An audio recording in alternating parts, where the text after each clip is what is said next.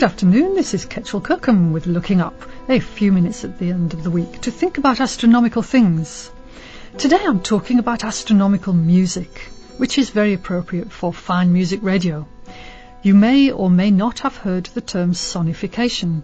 This is where data is turned into sound waves, and this can be any data, but astronomical data lends itself well to this practice, as the data is easily divided into categories such as radio frequencies, which can then be translated into pitch, duration or volume, for example. It gets a lot more sophisticated than that for astronomers who spend their lives listening to data rather than analysing it visually, and some do. In fact, this was shown, albeit rather fancifully, in the 1997 film Contact, starring Jodie Foster. Based on a novel by the cosmologist Carl Sagan, in the film we see Jodie Foster as a scientist with headphones clamped to her ears, listening to sounds from the universe to detect whether there's anything unusual. In the case of that film, alien transmissions. Well, NASA has recently published a very interesting sonification, which is about the discovery of exoplanets, worlds orbiting around other stars. More and more of these are being found now that we have telescopes sensitive enough to detect them. We've now found more than 5,000, a mark that was reached on March the 21st, 2022, according to the NASA Exoplanet Archive. There is an animation and sonification video which tracks humanity's discovery of the planets beyond our solar system over time. Turning NASA's data into sounds allows us to get a sense of the exoplanets' types, with additional information conveyed by the notes themselves. The web link for this is on the podcast description on Fine Music Radio's website, if you'd like to see the striking animation which accompanies the sound. As each exoplanet is discovered, a circle appears at its position in the sky.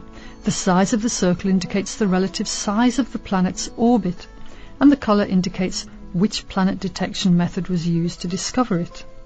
The music is created by playing a note for each newly discovered world. The pitch of the note indicates the relative orbital period of the planet, and planets that take a longer time to orbit their stars are heard as lower notes, while planets that orbit more quickly are heard as higher notes. Many of these planets were discovered by the space telescope Kepler.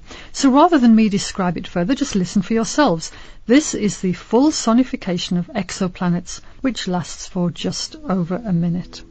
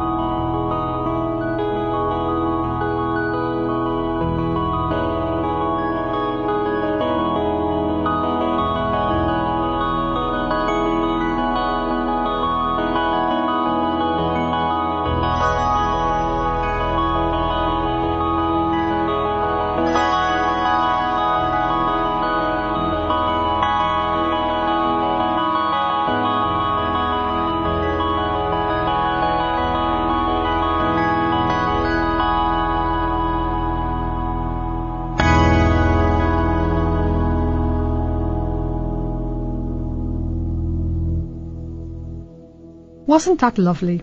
So what you were hearing were the sounds which correspond to planets' orbits, with higher notes being planets closer to their sun and therefore have a smaller orbit, with lower notes being planets further away and therefore taking longer to orbit, just as in our solar system, where the planets nicely obey Kepler's laws of planetary motion, formulated in the 1600s, and so do planets outside of our solar system. So I hope you enjoy that. For now, this is Ketchel Kirkham wishing us clear and quiet skies.